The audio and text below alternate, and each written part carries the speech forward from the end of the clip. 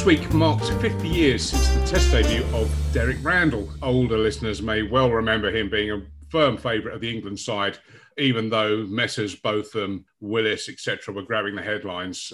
Derek Randall was always someone you looked out for in those days. And we are joined by Richard Clark, who has just written a really excellent article in the cricket paper. And we welcome him to 1909. Richard, welcome back. Thank you for having me, Darren, and nice to meet you, Paul. So Derek Randall, what a character, and what just a memorable figure he was from a very different time of English cricket. Yeah, and I think that's what the piece was about. It was about the loss of fun of within English cricket, and I look at the England team of great team at the moment, but it feels all very sanitized. There's the odd character like Mark Wood, but it feels very corporate, sanitized, prawn sandwich brigade, measured press conferences where they're told to say this and told to say that.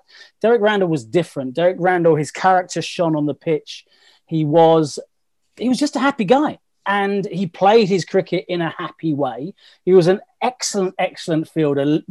I think some people would say only Jonty Rhodes was better. I mean, in terms of that sort of standout ability to pounce on a ball and throw down the stumps from distance, fielding at wherever it may be in mid-wicket or in the covers, it really is. Jonty Rhodes is above Randall, but those two are the two that stand out in people's minds. As a batsman, he had his hits and misses. Obviously, the 174 in the centenary test in Australia was the standout. But in the first innings of that, he got peppered by Dennis Lillee, and the famous doff of the cap picture that accompanied the piece that I wrote. And it showed his character, and it's about fun. And he thoroughly enjoyed his cricket. He played minor counties cricket till he was 51 for Suffolk because he thoroughly enjoyed the game. And I read some quotes saying, I enjoyed the minor counties stuff more because it was more fun. And, in a previous life, I worked at a major football club, right? And I've also written a blog about my favourite interview was with a guy called Arthur Milton, the last player to play for England at football and cricket. And the reason why he's my favourite interview is because he did it because it was fun. He wanted to play with his mates, and that essence of fun comes through with Derek Randall, and I think it's been lost in the modern game, and I miss it. Do you think there are any vestiges of it? And I get I take your point completely about the England team, and I'll elaborate on that in a bit. But do you think county cricket is still as miserable as the national team, or do you think there's still fun and characters around the county circuit? I think there's always fun that can be had, but we are in a sport in the last 20 years, 30 years in the UK has moved to become a business. And within sporting clubs, you have people treating it like a business, and the positions are filled by business people. Therefore, they are going to perpetuate that concept of this being a business. It needs to be serious. Money needs to be at the heart of it. Winning leads to money. Therefore, we have to treat this like a business because that's the most important thing. I disagree with that because I was an Essex fan 40 years ago, when we won in 79. And we were the best team till 94. And then there was a whole heap of rubbish from 94 till about 3 years ago. And I was still an Essex fan. So I, as a fan, am not, my fandom is not based on results, right? Whereas the clubs, and this is all sport, especially football, of course, but it's permeated down into cricket. The clubs treat the game as it's a result business. It's not a results business, because if it was a results business, I'd have supported 3 or 4 different counties between 1994 and 2016 when we won the second division. So there's pockets of it, and it's much more possible to have that fun element to it, because remember, as a cricket fan, as a county cricket fan, you're a member, you're not a season ticket holder. So that invested element is a little bit deeper. But I worry that it's all going in the same direction, which is We need to win. We need to be corporate. There needs to be a sheen across this. And the personality that fans love is lost. There's the odd person like Mark Wood. I think Mark Wood, that breaks through. But there's precious few of them. Precious few. I think from that era, it was quite a common thing. I mean, just sticking with Derek Randall, I mean, for all of the personality that he showed on the pitch and the nattering away to himself and the doffing of the cap and everything, he was actually a very good cricketer, wasn't he? He's a great cricketer. Yeah, I mean, he's a great batsman. I mean, and I think he was 47 caps, but he was actually a little bit in and out as a player. He didn't get that. I think I mentioned it in the piece that he was never quite trusted by the selectors.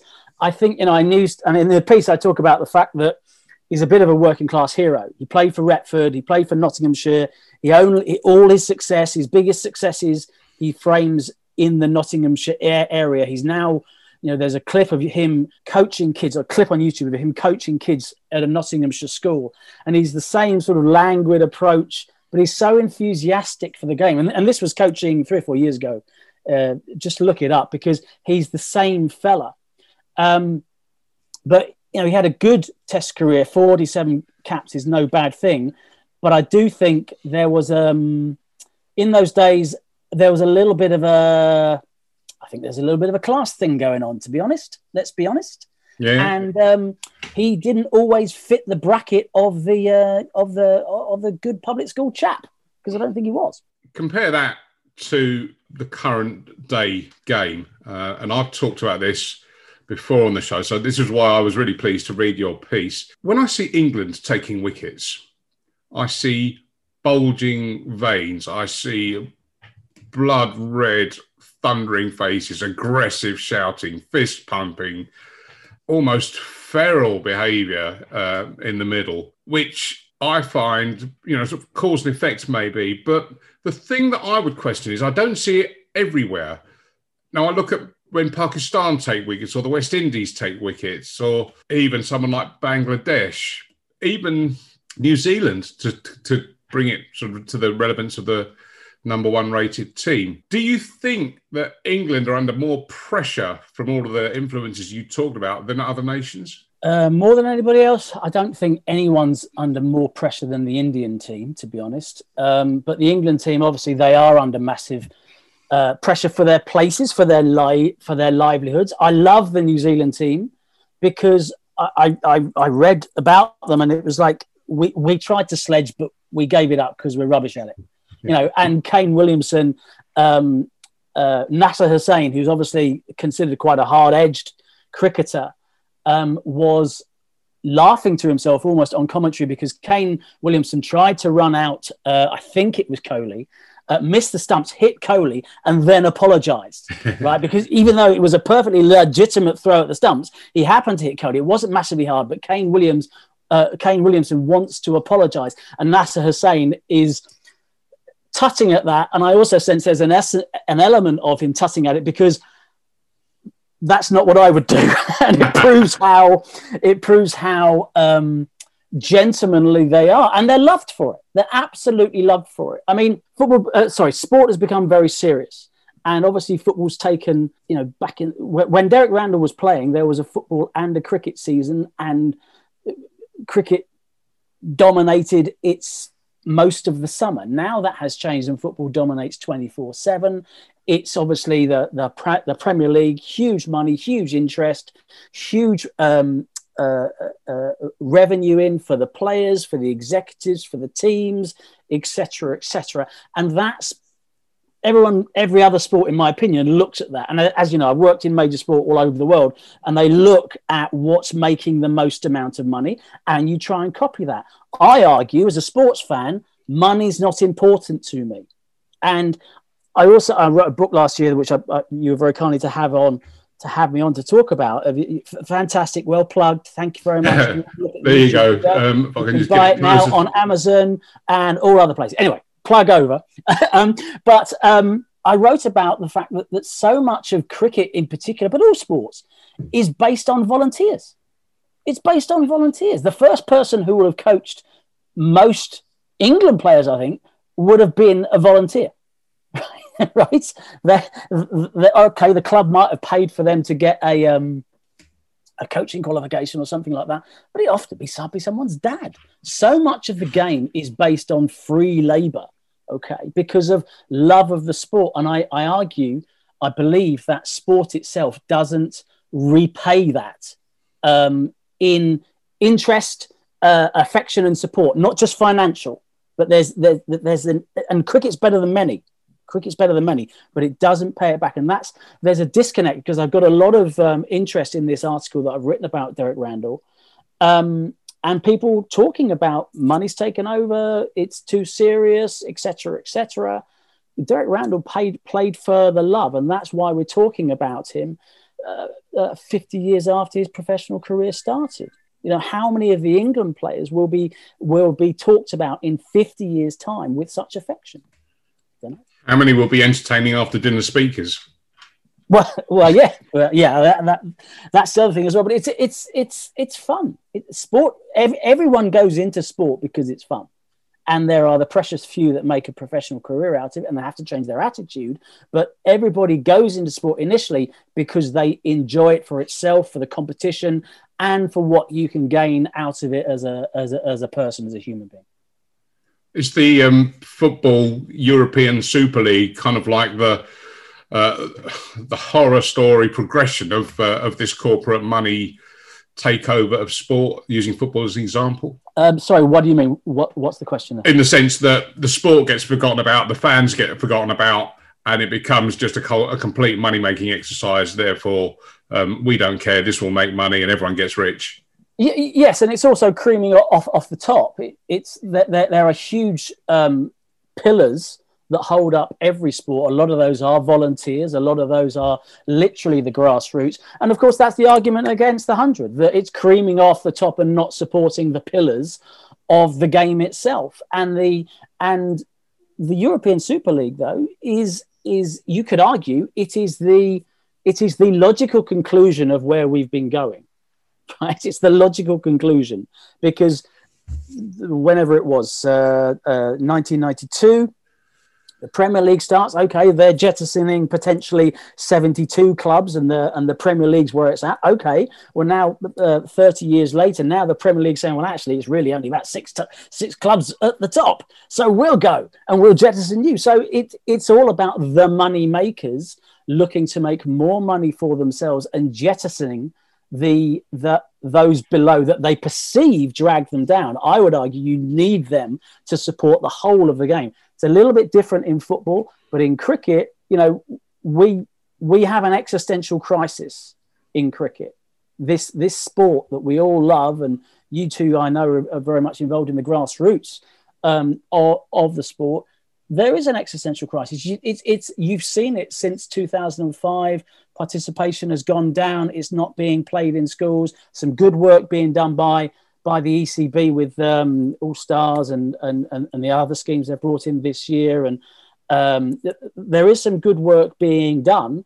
And the question that the 100 answers is the right question to ask. It's just that the answer's wrong. And it's an interesting point, because if you bring everything back, the volunteer aspect is now actually becoming more and more infrequent. You know, clubs are based on volunteers, absolutely, but people nowadays want to be paid, and that's sad. Really, right? Okay. That all the volunteers want to be paid. Well, they're not volunteers by definition if they want to be paid. Certainly not all, no, but it's a generational thing now. I think, you know, people expect. Some people, by no means all people, some people expect something in return. It's interesting because my argument is that the pandemic may be in some ways a positive for the grassroots of sport, because it has potentially reframed our focus on what sports means to us, and also hopefully knocked a few heads together at local authorities and say, well, look, our community, where does our community come together? Well, there's arts, but there's sport, and sport is one of the most obvious ways.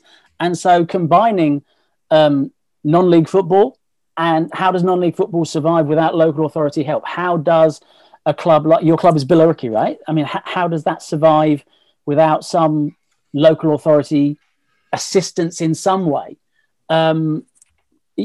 going forward.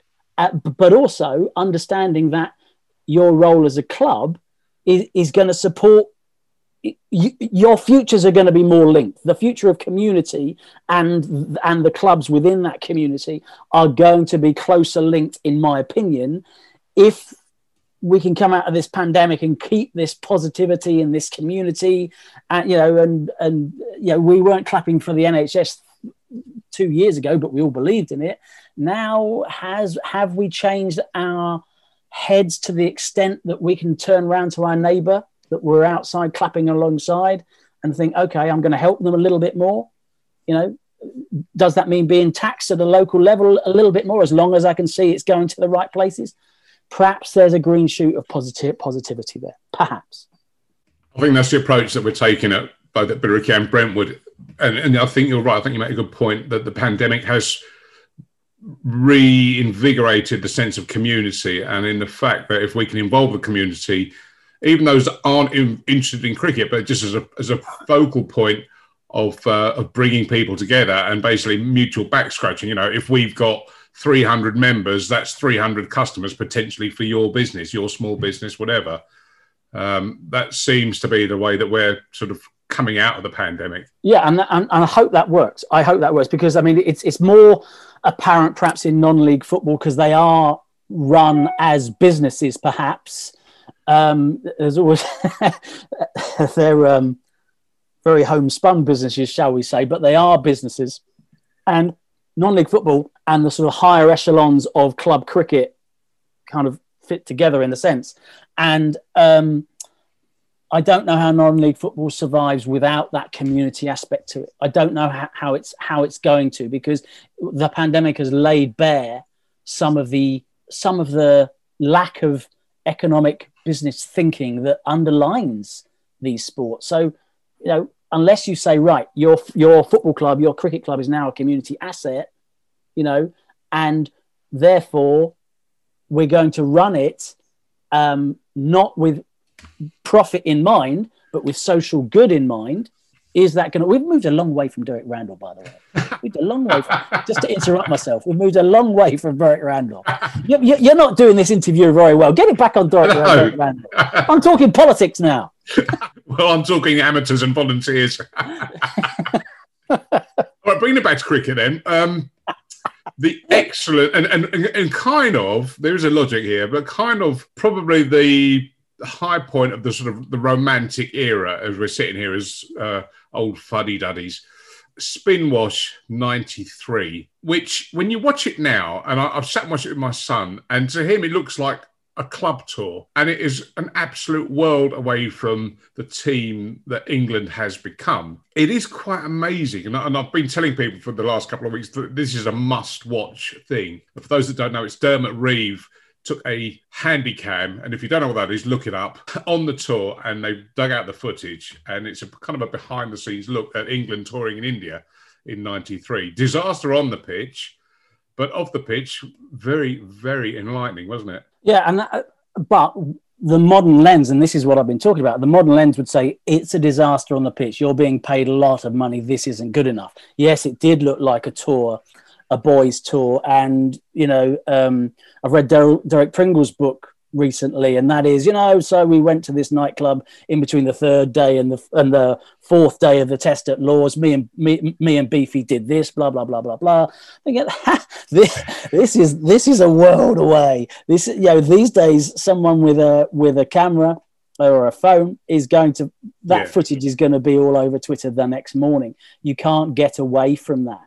But, there's nothing wrong. And bear in mind, just to put a caveat across this whole conversation, sports people are invested in, they need to be serious, and they do need to compete at the highest level. I'm not arguing against that. I'm just saying it doesn't have to be so overly sold. It doesn't have to be so corporate. Getting back to Spinwash, fascinating documentary about those characters, but that is very much seen as the line between the old and the new. And Pringle's book also is just before that Spinwash era. And I think the way that would be mediated now, obviously with looking back 30 years, it's jolly fun. These days, that would be considered a disgrace. what went on that tour, not only on the pitch but off the pitch in terms of performance, the way they acted, and having to be professional at all times. I thoroughly enjoyed it. It was a different world, and yeah, it's a difficult point, because you want it to be fun, but you want the team to do well, right? You want the team to maximise their ability. Did we do that by the amount of beer that they drank? I'd argue these days, no.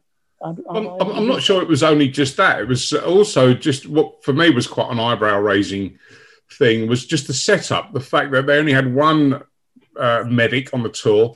The scorer was taken ill and had to return home. So Dermot Reeves' mum, I think it was. Dermot Reeves' mum, yeah. Yeah, right. Took over scoring duties. And they were travelling around on tiny little planes and on trains to get across the country. Stuff that you just wouldn't see now at all. Yeah, but that was sport 30, 40 years ago. I mean, that's part of the positive side of big business coming into it, of being thought of as a business with, Sky's TV deal. I would argue that the Sky deal in 2005, it meant less people came to Billericay and Braintree to play cricket, but that's there was more support staff, more infrastructure. So it's not just a black and white issue. That as long as the money is used positively, where you could argue that was money being used positively. That they are travelling. Their support staff is better, their infrastructure is better. But a lot of sports clubs, I know sports clubs, I've worked at sports clubs that five or 6 years ago were struggling to get in, football clubs that were struggling to get in a masseur, for example, professional, 24/7 professional teams that are struggling to get in a masseur because it's not considered, they don't think that way, right? So the modern sports science it's really developed very, very quickly. And the concept of, marginal gains, 1% here, 1% there, with getting a masseur in ice bars, sports science, psychologist, all this stuff, it all adds up. It all needs paying for. It all makes you more professional. And that is undoubtedly a good thing. But I think the other thing is the way the media treats it is important, and the way the fans treat that. Because you put the modern media, as I talked about, put the modern media on spin wash, and it's going to be disgrace, bad stories everywhere. Okay, now that's okay. We kind of accept that as cricket consumers, cricket media consumers. We have to look through and understand, well, is that really? We have to make the decision. What do we want from our team? How do we want them to act? Okay. For example, I want my cricket team to play hard, be professional, but I want them to be sporting. Okay, I want them to respect what I consider to be the right values. Okay, even to the cost of victory. I'm happy for that to happen. Okay, I'm happy for that. So when Joe Root goes back at a West Indian player a couple of years ago and says there's nothing wrong with being gay, I want Shannon that. Gabriel. I want that from my England captain, right? I want the right person in charge. I talked about in the book when Adam Wheater at Kent walked when we were struggling 8 or 9 down, and he walked for a caught behind. That's what I want. I want that. Even if we'd lost the match and therefore lost the championship, I want that, because that's the right thing to do. Sport is not just about solely winning for me. It needs to be done in the right way, and we need to have values within it. Otherwise, it's just it's just who's the fittest, who's the strongest. Sport has much more meaning in it for me. Prior to you disappearing off, Richard, so first of all, I would urge everyone to look at this article in the Cricket's paper. And it's on my website as well. It's on my website. You can get it on my website. And your website is? MrRichardClarke.com. That's where it's free. It's freely available. So that's why I'm correct. Okay. Sorry. And also to I don't want to do your... I've interrupted you once. I'll stop interrupting. No, it's quite all right. That's quite all right. I'm not grumbling, but you are. Well done. Richard Clarke, a.k.a. The Grumbler. Many, many thanks.